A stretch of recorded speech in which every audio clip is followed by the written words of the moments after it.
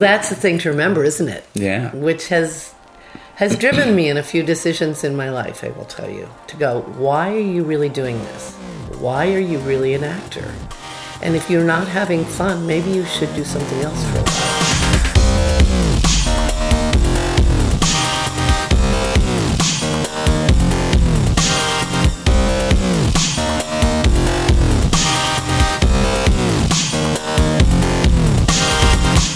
You're listening to Inside Acting, a podcast dedicated to demystifying the inner and outer game of success in the entertainment industry.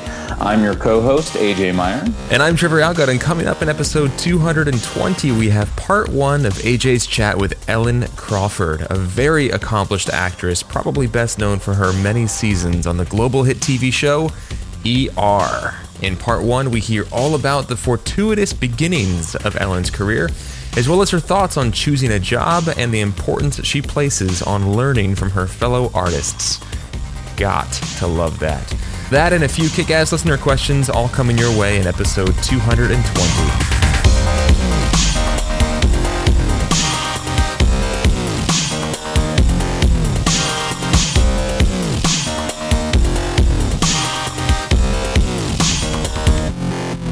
Support for this episode of Inside Acting comes from Rehearsal Pro. Yes, sirree, Pro.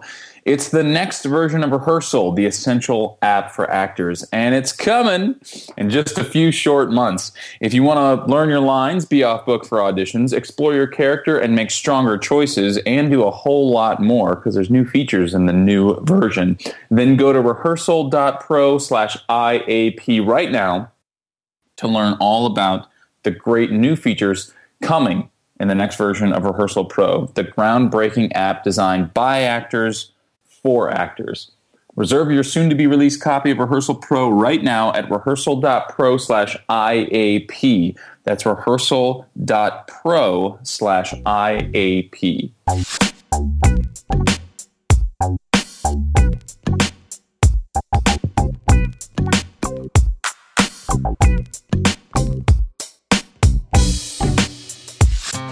Hello, hello, hello. How are you, AJ? Kevinator. What's new in your world, man? So I want to talk about two things. One is as a piece of news for the podcast, and one is a personal win, which is my New York agents actually pitched me for and got me an audition for a guest star on the TV show Grimm. Yeah. Which I watched a couple of episodes to prepare for the audition. It's a fun show. I feel like it's the poor man's Battlestar Galactica. Instead of the Cylons, you have the Vessin, and awesome. It takes place in Portland instead of space. So your New York agents got you that audition out here in LA? Yeah, and I actually got a text message from them around 6:30 p.m. Pacific. I was like, what are you doing? It's 9:30 there. What are you doing? And he was like, always pitching, man, always pitching. Like, good agents never sleep. Anyway, but the audition itself was, well, first of all, I took mass transit there, which was its own interesting experiment. Took about twice as long, so it took a couple of hours, but is what it is. It was interesting. I've been taking the train a lot in LA, and it's interesting. I'll say that.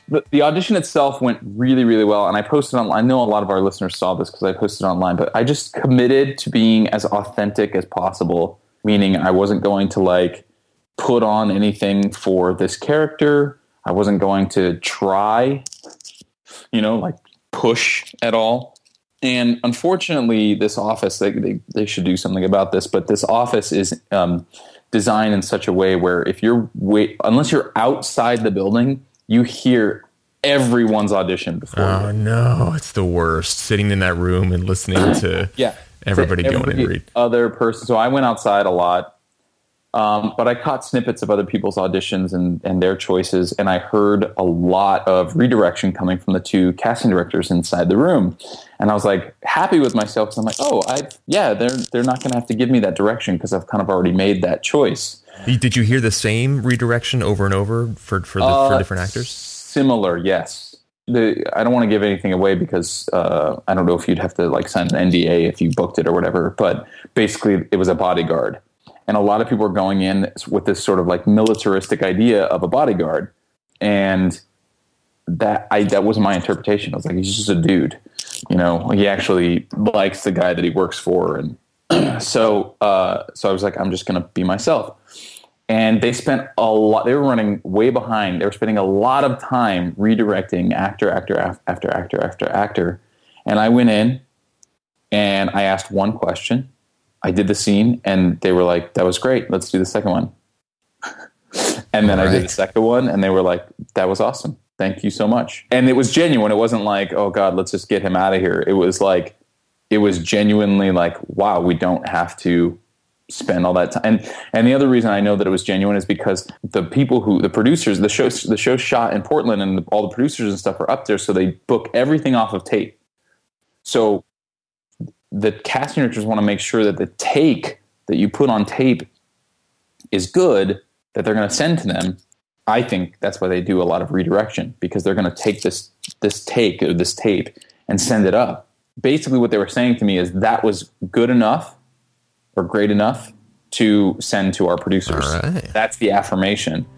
And so I was like, oh, okay, great. Have a good session. Like, it was awesome. And I felt really good about it. So, dude, that's so awesome. Haven't heard anything yet, but I'm just going to, chalk it up to booking The Office. Yeah, book The Office. Exactly. Kick ass, man. And how cool that was your New York agent getting you work in LA, or, submitting you for work in LA. Yeah, I was stoked. That's the first time that's happened since the couple of weeks since we got here.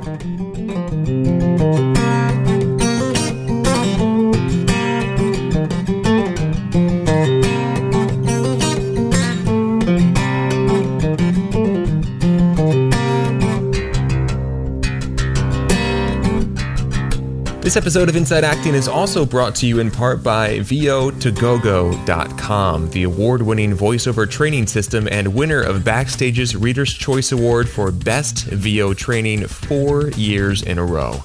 Visit VO2GoGo.com/start for a free Getting Started in Voiceover online class that'll help you add voiceover to your acting portfolio. That's VO2GoGo.com/start. We have time for one listener question here before we roll into our interview with Ellen. Your interview with Ellen, AJ. And we thought we'd respond to Sam's question. Sam wrote us a little while ago and said that he's a young lad. He's 16 years old and he's looking into drama colleges over in the United Kingdom. And he says they do things a little bit differently in the UK. They start college at 16 and then go on to university at 18, which is interesting because here in the U.S., college and university are kind of the same thing. Synonymous. Yeah. He says, anyway, the college he's at right now gives out a really impressive qualification in acting, but the facilities and stuff that they have, and that they learn there and whatnot, isn't the greatest. So the name on the certificate is impressive, but everything else is kind of just ho-hum, is kind of the vibe I'm getting there. Then he says, on the other hand, neighboring colleges have much better facilities as well as higher approval ratings, but they don't offer as impressive a qualification. So what I'm gleaning from that is that they've got better resources, higher approval ratings. I'm not sure if that means like in trade journals and whatnot, they're just sort of known to be a more... They have better Yelp reviews. Yeah, something like that. But they don't. But the name isn't as impressive. It's not like an NYU or a Carnegie Mellon or something like that. So he says, what do you think is more important, the name or the resources? The skills he acquires at the latter college, the one with the lesser name but better resources, could help him in the audition phases of getting into drama schools. But the college he's at now, which is the one with the impressive name, he says it may make him stand out more when they look at his resume. So what are our thoughts on this? I don't know. This is a tough one because I get it. And I have had the name and the relationships and what I've learned at the school both support me, if that makes sense. So it's hard to know I don't think there is such a thing as more important necessarily. The thing I would want to ask is if he's taken the time to look up the faculty and sort of gauge the type of relationships he wants to create, if that makes sense, because we always talk about it being a relationship business. And I can say that several of my relationships at UCLA are what ended up leading to professional jobs post-graduation. There's never a lack of importance to be placed on that aspect. What do you mean by the type of relationships he wants to create with faculty? Maybe I misspoke. What I mean is the relationships, the type of faculty. Like, are they, in other words, are they mostly focused on stage? Are they mostly focused on film and television? Are they mostly focused on comedy, drama, like figuring out as much as you can? So like one of the ways in, quote unquote, to stage work here in LA for me was through this one professor who focuses on ancient Greek theater. And I ended up doing a bunch of that type of work as a result. And so, so I guess that's what I'm saying is like, if the work faculty and graduates are doing outside of school interests you, then maybe that's another way to look at it. Because the other two things, like the qualification or / name versus the facilities, both of those are, I think, important to the learning process.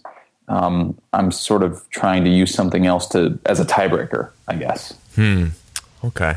So what was your Yeah, I love what you just said, because I didn't think that far ahead. I didn't think about the relationships. I love that you highlighted that as a factor. For me, I would say like I wouldn't even worry about. I mean, at least in LA, I wouldn't worry about. Again, this is outside of relationships. I wouldn't worry about the name on the resume of the school. And I can trace this all the way back to a conversation I had with one of my professors at my school. And I went to a small state school in Philadelphia called Westchester University of Pennsylvania, not known really for much of anything on the national scale, at least. I mean, they've got a great couple programs that they're known sort of in the region for. But it's not the kind of thing it's not the kind of school you hear about, like on a national scale or an international scale. And I wanted to transfer to Tisch. I think I've told this story before on the podcast. I wanted to transfer to NYU, and I sat down with my professor and I said, "What's it going to take for me to transfer to NYU?" He said, "Why do you want to go to NYU?" And I said, "Because I want the name on the resume. I want to stand out in the room. I want people to look at my resume and see that I went to this prestigious school." And he said, "Well, here's what's going to happen. You're going to go to NYU. Not all your credits are going to transfer, so it's going to set you back about a year." He said, "You're going to be in classes with teaching assistants, not with actual professors, but mostly teaching assistants for the first 2 or 3 years that you're there. And you're not going to get into a main stage production in a leading role until you're probably your junior or senior year." He's like, "And even then, you might even only do like 1 or 2. The competition is so fierce."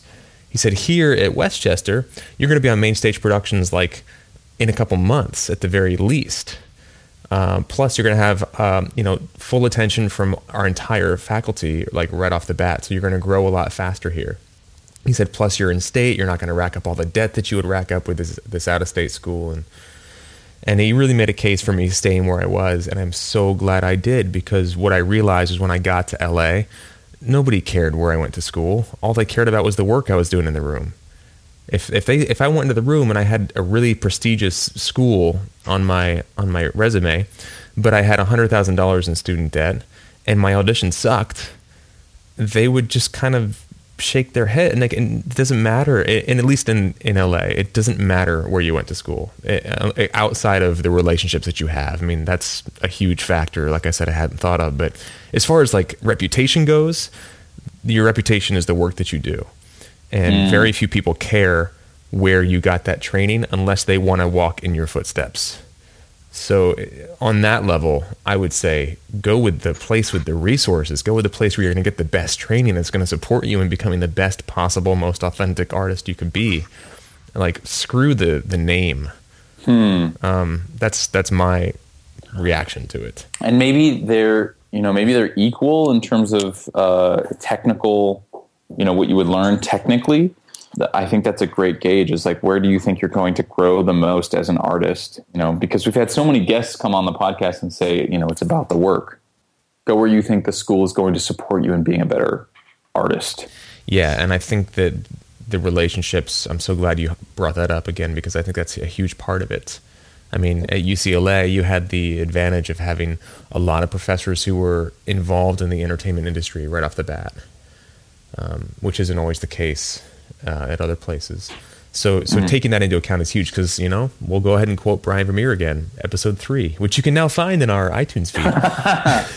It is a relationship business. It is who you know, and it's who knows you, and it's how generous are you being every day in the industry? How much of yourself are you giving to make others' journeys better, more fruitful? That's what it comes down to. And if there are people that are connected and that are equally generous, then you've got a really great sort of person in your corner. And that person is you. So I hope that helps, Sam. If I'd love to hear kind of how this has panned out. Sam wrote in with this question a few weeks ago, or actually months ago. So I'd love to hear if there have been any developments. And I also would love to hear, Sam, if there have not been developments yet, if this response influences your choice in one direction or the other. Thank you for writing in. That's about all the time we've got for this part of the episode. I'm excited to hear you talk to Ellen. In terms of acting lives, she's lived a charmed acting life. And so her lessons, or the lessons rather, that you can glean from this one are more about, you know, what it's like to be a consistently working actor, and the things that allow you to maintain a human existence in what is sometimes an inhuman lifestyle.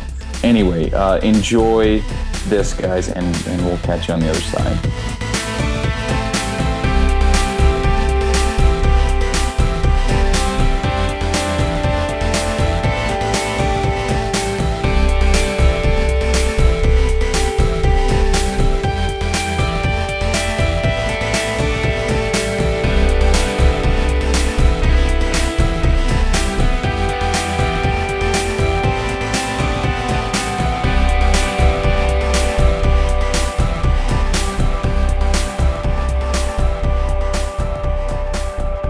Hey everyone, this is AJ, and I'm so excited to be sitting in the beautiful home, actually, of veteran actress Ellen Crawford. Thank you so much for coming on the show. Thank you. So you folks may know Ellen from her work. Well, she's probably best known for her work on the ridiculously amazing hit ER. I mean, how many years did that show run? And you were on it for several of the years that it ran. I had the first line of the pilot, so no one was on it longer than I was. Wow.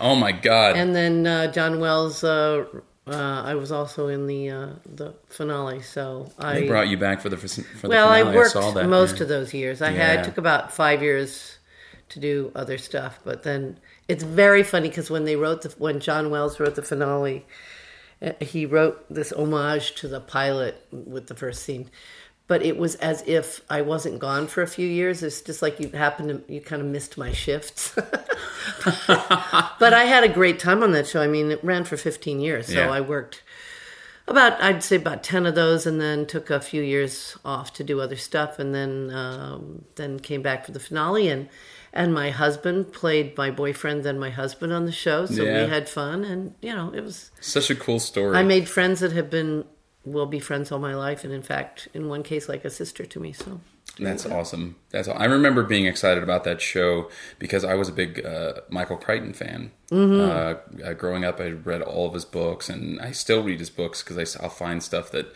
either got published after he passed away or what have you. But I just remember being really excited about the show and being a big fan at the time. So pleasure to have you. And also you're friends with podcast alum and good friend Kevin Murphy, because you've done a couple episodes of Desperate Housewives, and there's all these awesome connections. I got strangled pretty quick on that show, though. I had a recurring, but they strangled me. But I was strangled by one of the most beautiful men in the world, so it was okay. There you go.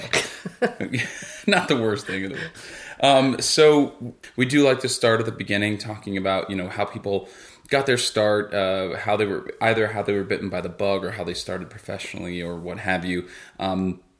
And I know that you went to school for it, went to Carnegie Mellon, but it all started, much, much earlier than that for you. So where do you see the sort of signposts in terms of, or the landmarks in terms of how you got to where you got? I think I was an odd child. I say that because even before I realized it, because I mean, my first memory of it was watching ballerinas on television and saying, "Mommy, can I do that?" So at 3, I started dancing. And then in 4th grade, I think I started taking these drama lessons. So funny to think about the little, we would do little monologues and we would do sort of sensory exercises, sense exercises as well. But Aurelia McKay was my teacher's name. Lovely lady, Northwestern grad, and so she was lovely. But I was told by a childhood friend a few years ago. She said, "Oh, I remember you used to make faces and go, okay, now I'm going to be sad, now I'm going to be happy." I have no memory of that. Oh. No memory of making faces. It's like the kid in the mirror, right? The kid standing in front of their mirror or their hallway mirror. Well, that was a different thing. That was when I was in junior high, and I don't know if everyone is like this, but I hated my looks. I liked my hair, the color of my hair. That's about all I liked about myself. But I remember I used to make this Queen Victoria face in the mirror, and then when I relaxed it, I'd say, "Oh, I don't look so bad." So that's the only time I actually remember making faces in the mirror. But anyway. So that's lovely, because I think, I don't know, sometimes I feel like a lot of us started out as just weird kids. Like, that's how we started out. I know I did. I mean, we were all sort of hamming it up for family and friends and not even realizing, that's when it was quote unquote fun, right? Not that it's not still fun, but well, that's the thing to remember, isn't it? Yeah. Which has driven me in a few decisions in my life, I will tell you, to go, why are you really doing this? Why are you really an actor? And if you're not having fun, maybe you should do something else for a while. Yeah. Yeah, there's... Don't mean a different profession. I mean a different job. Yeah. Or friends of mine that would go to New York, say, and weren't hitting it, and weren't having fun, and were totally miserable because they weren't doing what they loved. And I was like, well, there's regional theater across the country. Go somewhere else and do what you love. And they go, "Oh no, it's that if I can make it there, I'll make it anywhere," sort of Liza Minnelli thing that they were going for. But there's a point at which you have to say, I need to be doing what I love. Yeah.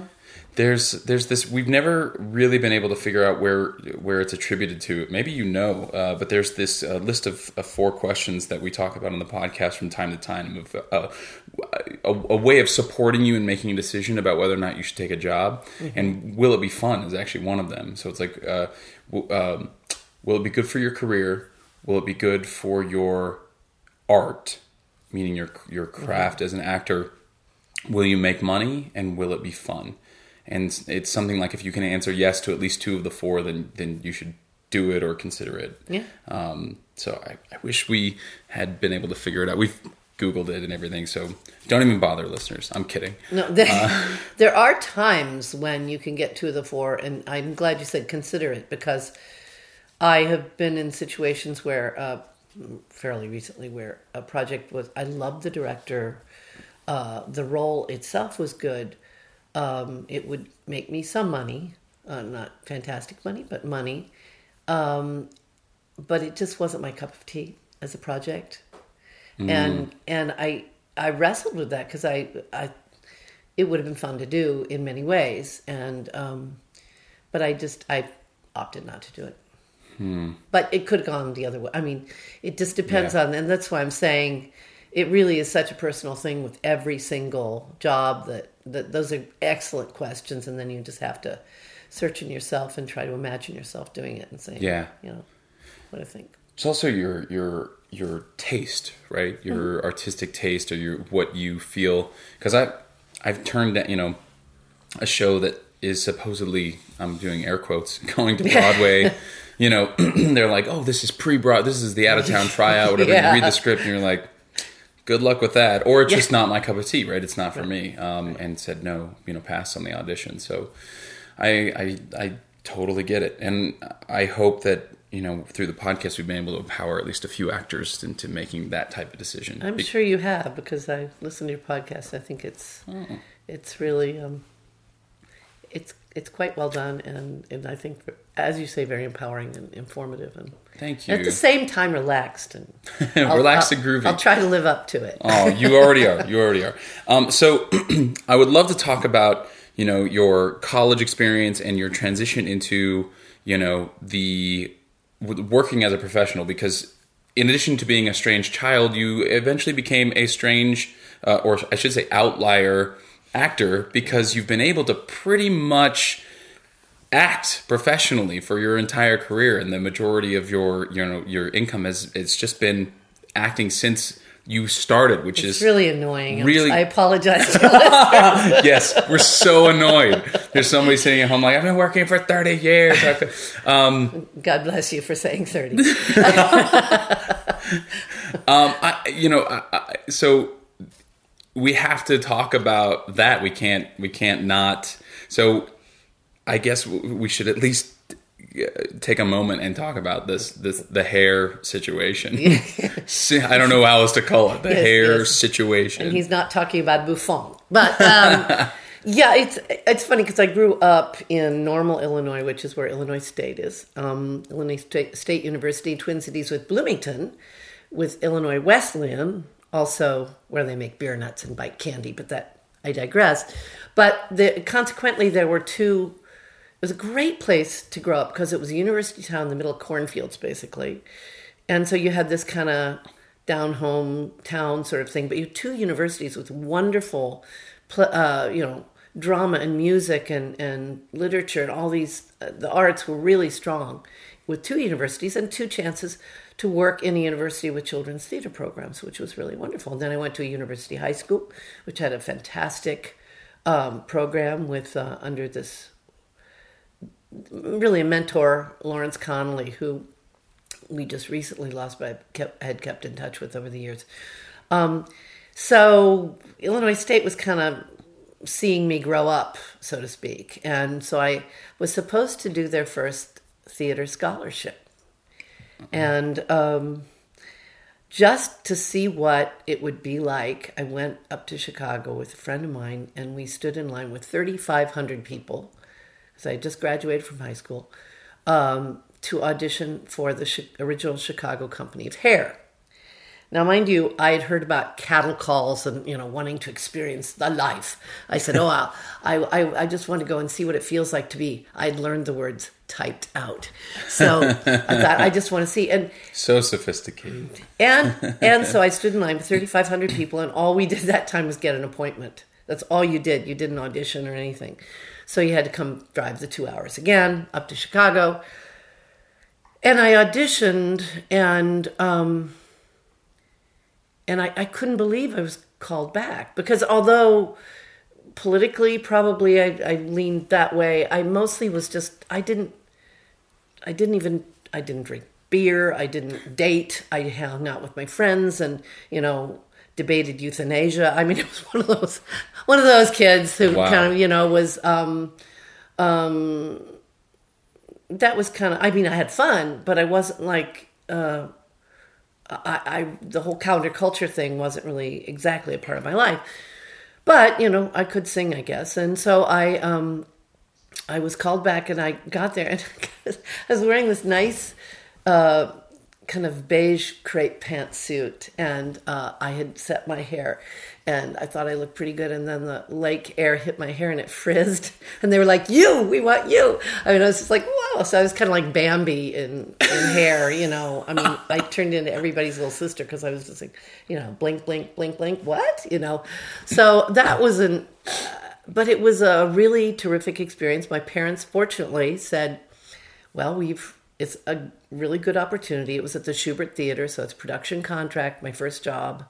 And so they said, well, it's a good opportunity, and hopefully, we've raised her, and we have to let go and, support her. So they were really terrific about that. And I know my dad took a lot of flack about me being in hair, bless his heart, and he just a lot of flack from like the hometown, from people he worked with, or people. He was an advertising creative director. But I mean, he and always wanted me to do commercials, and I go, "Oh no, I'm a serious actress. I don't do commercials." And later on, it was like, "Oh Lord, please let me book a commercial." But then after a year, I decided, because I had always intended to go to college, but I thought I had a friend who had gone to Europe, and I thought, I'm going to go to Europe and backpack like everybody else who's a teenager. So I packed up my backpack and I went there, and I was there for about 4 months, and just going around. And that was a great experience. I went by myself, which was also a fascinating experience because I think sometimes innocence is its own protection. Because people approach you and you go, I'm very happy for you, but I'm going to go home now, and they don't know what to do with that. But at any rate, then my father was kind of ill, and I thought about coming home, and then he was better, and then they wanted me to come back and do the show in D.C. with the Jupiter tour, and then that was canceled. So I said, you know what, I think I'm just going to go home anyway. And I went back to my parents' house in Normal, Illinois. And within a couple of months, I was there for a couple of months, long enough to apply and I think audition for Carnegie Mellon, because I always intended to go back and have a real education and really study acting seriously. And I did that, and then they came through my town on the national tour and said, you know, we need someone in the show. Can you leave with us? I left my hometown with, like, I think you said it's like the circus. It's like the traveling circus. And it was. I left with the circus, and then before long I was doing Jeannie in the national tour. And then that was funny because I went back after, I don't know, 6 or 7 months or something. I was accepted at Carnegie Mellon, so I started there, and I did my freshman year. And at the end of that year, I don't know, it's not the same now, but at that time they slashed your class in half the first year. It was really brutal, actually. So I thought I might make it the other year, but you don't know for sure. Yeah. It was also really, really demanding. And so I thought, well, let me see how I feel. So I called them and I said, you know, I'm finishing up here. And they said, well, actually, or maybe they called me, I guess, and said that my replacement as Jeannie was leaving the tour, and could I do it? And I said, well, I have finals. So I said, that's okay. For a month or two, we can put in the understudy. So I actually, I know it's getting more annoying by the second, isn't it? But more improbable. Yeah, I know. So I said, okay. So I did, my summer job was to play Jeannie in the National Tour of Hair. Carnegie Mellon stepped up big time, which I loved. At that time, grants and scholarships were not like unicorns like they are now. You had... a little bit easier to come by. Well, it was, at that time, 70% grants and scholarships and 30% student loans. That's how much it has changed in the decade since I've been in college. And now it's reversed, at least 70% student loans and 30% grants and scholarships. So I was very fortunate, but I still, needed money. And so every summer job was acting and applying what you had learned. And sometimes it was surprising what was most useful. I mean, sometimes really technical classes that you were like, oh, that 1-2 buckle my shoe stuff, but you realized your work was cleaner, so your intentions were cleaner, and you're like, oh, I guess that really is, I guess I'm learning something. Learning something. So, but out of that, I was hired in St. Louis, which is now Repertory Theater of St. Louis. At that time was Loretto Hilton, and that was an interesting job because I was in the company, and I also taught in the conservatory of Webster, at that time college, now university. And it was run by, it was very funny because every morning at 9 o'clock we had this thing called dynamics, which is, yoga, warm up your voice, your body, and I thought, wow, I won't have to get up and be at 9 o'clock dynamics anymore. And then I started teaching at a conservatory where they had 9 o'clock dynamics, and I was teaching it every morning at 9 o'clock. So, but I learned so much teaching. I think you learn more teaching in a way than being a student sometimes, because the things that you thought you learned, you realize you need to relearn or really re-examine, and people ask you questions that never occurred to you that you. So I was teaching speech and voice, and then in the summertime, I got hired to work in Kansas City. Now it's Kansas City Rep. Everybody's changing names in Missouri. I don't know why.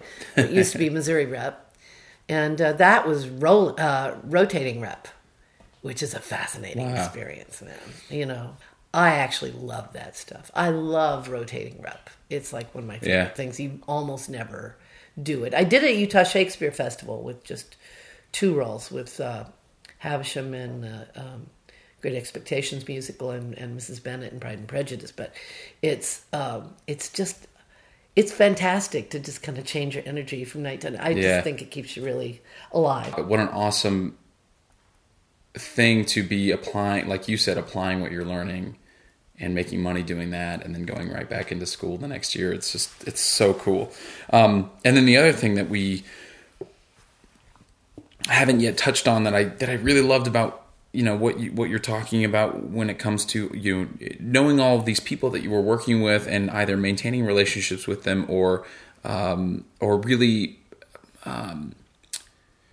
focusing in on what you could learn from them. We talked about the idea of the fact that there isn't a lot.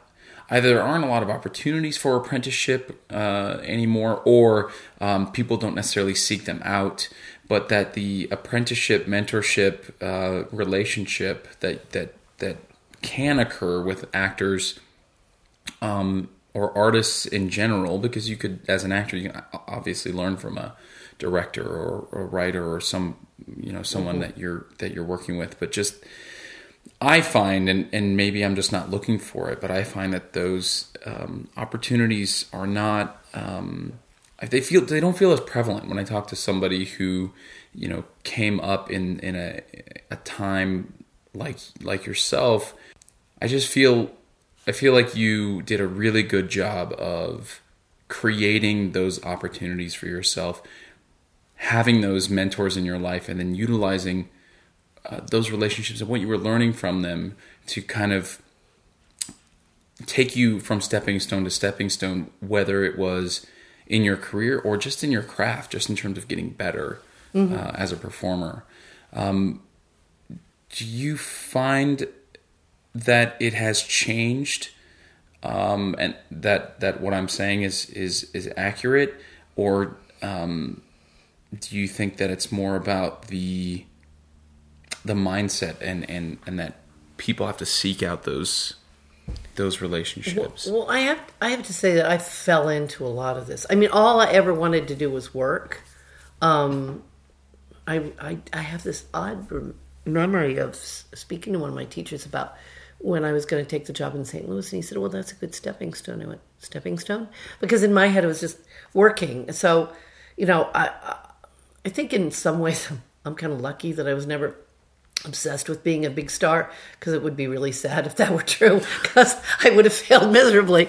But I have kept working, which was my goal. And I think that it's seeking the work and your craft. But yeah, I mean, at 16, I did apprentice, and I scrubbed flats and cleaned toilets because that's what being an actor was all about. But I learned from that. I mean, it was really great to be around a professional company. It was Summer Stock Company, little theater in Sullivan, Illinois. And I did all the jobs, props and ran lights, and I was in some of the shows, and then I wasn't allowed to be in Sweet Charity because they thought I was too young to be in that show. But things like that, I don't see a lot of. They may be out there. I'm not as aware, so it may just be that I'm not as aware of apprenticeships like that. But I know there don't seem to be as many summer stock theaters as there used to be. Yeah, well, there are certain theaters theater companies that I know, like the Actors Gang here in LA is a good example, because Tim Robbins has kind of set it up in that way. And NTS has a young company. Yeah, true. So there are individual companies, I guess. Actually, Utah Shakespeare Festival has. Well, they go usually to the top acting BFA programs, and hire some of their young actors out of those graduate programs to often play leads. I mean, Wow. They can assemble terrific resumes from Utah Shakespeare Festival because the young people are primarily hired. It's financially wise for them because they have a certain ratio of equity to non-equity, and they can bring in a Portia who's terrific, who is not on a union contract, which is a double-edged sword in a way. Right. But it's great for someone who's clearly going to make a living of it. Yeah. But I think it's more than that. I think, speaking of double-edged swords, I think the great self-empowering drive that I've observed, because I'm an older person, so I'm not living in it, but I sort of am, because you have to do a lot more no matter what age you are to promote yourself than. I mean, I'm supposed to be getting a huge Twitter following. I recognize that. I failed miserably, but this whole you can promote yourself, you can learn yourself, you can do so much for yourself is a wonderful thing, and that always was true. I mean, I would keep those, as you say, those contacts up and write letters and keep in touch. We used to write letters. But I would keep in touch and send out pictures, like actual pictures that you'd hold in your hand, which we used to also do back in the old days. But so it was always, the business was always there, and it was smart to keep on top of that. But it was kind of surprising to me when I first came, for example, to Los Angeles. One of the earliest television things I did, there was an actor by the name of Parley Baer who had a huge history. He was like one of the mayors in the Andy Griffith Show, and he was the voice of the Keebler Elf, and he was like, if you saw him, you'd know he was on the Lucy Show. I mean, on I Love Lucy. I mean, he was an older guy by then, but he had so much experience, and I would, anytime, whether I was in theater or on a set, try to find like the most experienced person and try to learn from them. Because I thought that's going to be stuff that you only know when you've been there. And so I would just hang out. I mean, I don't think I was, I wouldn't really bug them about what about this. I just engage in conversation and become friendly. And I learned so much that way. Same thing when I was doing a Broadway show, Robert Fitch, who was the original Rooster Hannigan and Annie, and had done Broadway show after Broadway show. He and I became good friends. And, you learn that way. I mean, that's a fun, easy, and really great way to learn. And what I kind of noticed, I remember one show I was doing a few years ago, and you get to know people on your coffee breaks, or your breaks, whether or not you drink coffee. And we were breaking from doing in a rehearsal, and I hung out with all the people roughly in my age, and everyone who was younger went in a corner with their iPhone. And I thought, I was a little disappointed, because that's when you really get to know the person. Mm-hmm. And I realized you do have to check on that stuff, but they spent the entire time, by and large, on their iPhones. Now, I've since worked with younger people who don't do that, but I would suggest that once you've checked what you absolutely have to check on a break, put it away and engage with your fellow actors. Because I think it will improve not only the working community, but the work as well. I think it will inform your work. I think you'll become easier with each other and more open to each other. And I think you might learn something from each other. I worked with some young performers a couple of years ago, and at the, we did a run, and I did a couple of shows there, but it was a musical again, but I noticed that there were two of us women of a certain age, who had worked, all of our lives, and I noticed that they didn't really ask us any questions, and they were still in school, and I found it odd. They kind of didn't seem to want to engage particularly in conversation. And at the end, I got very lovely notes from virtually all of them saying, I've learned so much from you, which I suppose meant in rehearsal on stage, which was nice to hear. But I thought, but you didn't ask. I could, not that I know that much, but I have lived it for a long time. and it just seemed like a missed opportunity to me. And certainly when you don't have to be even young to do, I mean, I do the same learning from young actors, or young whatever, writers or just people in general, no matter what age they are. I think if you engage with them, you're going to learn from them, even in your day-to-day dealings with people. So I think the danger is to become so involved in what has become a tremendous tool, which is technology, that you use that. It's kind of like when I got out of college and I had learned all these techniques, and at first I felt like they were using me. I had great speech and voice and movement, but where is Ellen Crawford and all of that? And then you learn to use those tools for yourself, instead of the tools using you or being some sort of, something hung on you. And so I think that would be what I would say. I think that becomes a danger because it's so seductive, isn't it? I mean, you sit somewhere and you have instant entertainment, going through, getting rid of all the emails you don't want and watching stuff. I mean, I do it myself. But I try to always remind myself to try to choose those times when I couldn't be learning something from someone. And that doesn't mean just actors. Yeah. What's going on around you. That's observation, I think, for an actor is so important.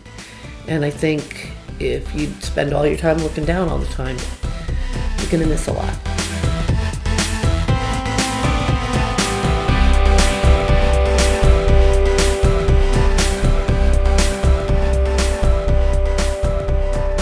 All right, guys, welcome back. Hope you enjoyed AJ's chat with Ellen Crawford, the first part. And there's a part 2 coming next week, yeah?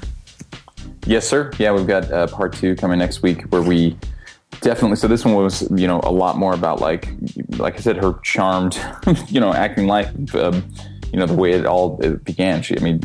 And we make that joke about her getting taken away by the circus. Like she's just gone from one job to the next, and next week is we dive deeper into the work and some of her I guess more career advice, if that makes sense. Fantastic. What is your pick of the week? My pick of the week is a podcast. It's kind of challenging to explain, but basically it is a podcast that is completely improvised. I knew this was going to be tough to explain. So the host of the podcast, who goes by his actual name, is claiming to be hosting this podcast from another world, like a fantasy sort of like Dungeons and Dragons type world. He, fell through a rift behind a Burger King and ended up in this magical place where he's interviewing a wizard or his co-hosts are like a wizard and a badger or something, and they bring quote unquote guests onto his podcast that he publishes weekly because he thinks he's still drafting Wi-Fi off of the Burger King. But the entire episode, every episode is just improv. There's so many actors out there who are looking for ways of exploring their art or their craft, and they want to be able to do something.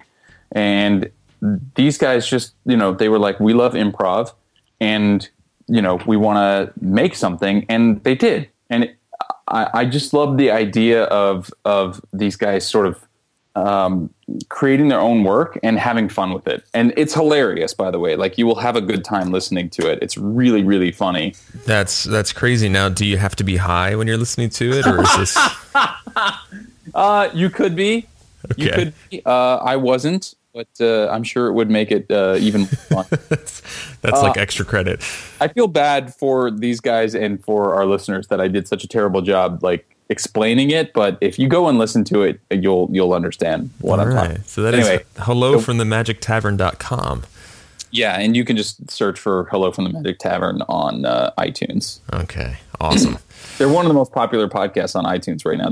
They've grown this following. All right. Sweet. So, yeah. Anyway, please come at us with something that's easy to explain. Right. So my pick of the week is an app designed to break your addiction to your smartphone.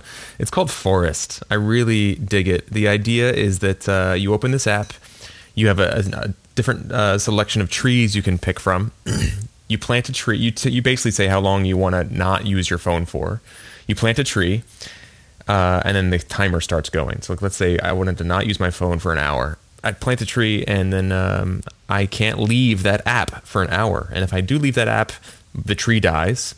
Oh, God. If I do not leave that app, then it grows, and I can start growing this little forest. So the more that I do this throughout the day, the more of a forest I grow. And you can like rack up, coins and things like that to unlock new trees. And at a certain point in the app, they will actually start donating money or trees or something to these different sort of initiatives around the world designed to reforest like actual physical places on the planet. So it's a really pretty cool app. I've used it a lot to just sort of stay focused and not be checking my phone compulsively while I'm waiting for something like a walk signal or something to cross the street. So I've found it extremely valuable. It's called Forest. It's like $1, I think, on the App Store for iOS. There's probably an Android version too. So check it out. Wow, an app. That's so ironic. An app to get you to stop using your... Yeah, I found it extremely effective. It's pretty addicting. Once you plant a tree for the day, you just want to keep growing that forest. And you don't want to kill the tree. You don't want to be a bad person, right? Oh God, yes, yeah. Guilt is how this app operates. It runs on guilt. Yeah. Great follow up to what Ellen talks about in her interview too. So we're tight on time, so we're actually going to skip over this listener pick of the week, which is something I'm really excited to talk about next time. This comes from Ryan Quinn. So Ryan, thank you for the listener pick. I can't wait to check this out and talk about it next episode. But just to recap, that's Hello from the Magic Tavern, a trippy podcast, and Forest, a great app to help you break your smartphone addiction. And that does it for episode 220. Today's episode of Inside Acting was produced and co-hosted by me, Trevor Algatt, and AJ Meyer. Jen Levin is our production coordinator. Gadala Gubarek is our marketing and web director. Deborah Smith is our community manager. And we're looking for our next director of public relations. So if you have any experience in this area, if you're listening to this and you are really good with social media and or newsletters and sort of interacting with audiences and customer bases online and stuff like that, or you just want to learn more about what we're looking for and you'd like to join the IAP team, send us an email at insideactingpodcast@gmail.com. We'd love to hear from you. You can sign up for our weekly email dispatch and listen to all of our recent episodes and all of our episodes, period, at our website, insideacting.net. You can also find us on iTunes, and your reviews there are hugely appreciated. Big thanks to our sponsors, Rehearsal Pro and VO2GoGo.com, and big thanks to you, our listeners. If you love Inside Acting and you want to maximize its value in your life and career and support the continued production of this here podcast, sign up as a monthly member and get cool perks like access to our membership message board, the IAP book club, cool freebies, invites to exclusive member meetups, and more. Just visit insideacting.net and click on the membership tab. And that's it for episode 220 of Inside Acting. Thank you so much for listening. We'll see you next week. And in the meantime, grow your forest.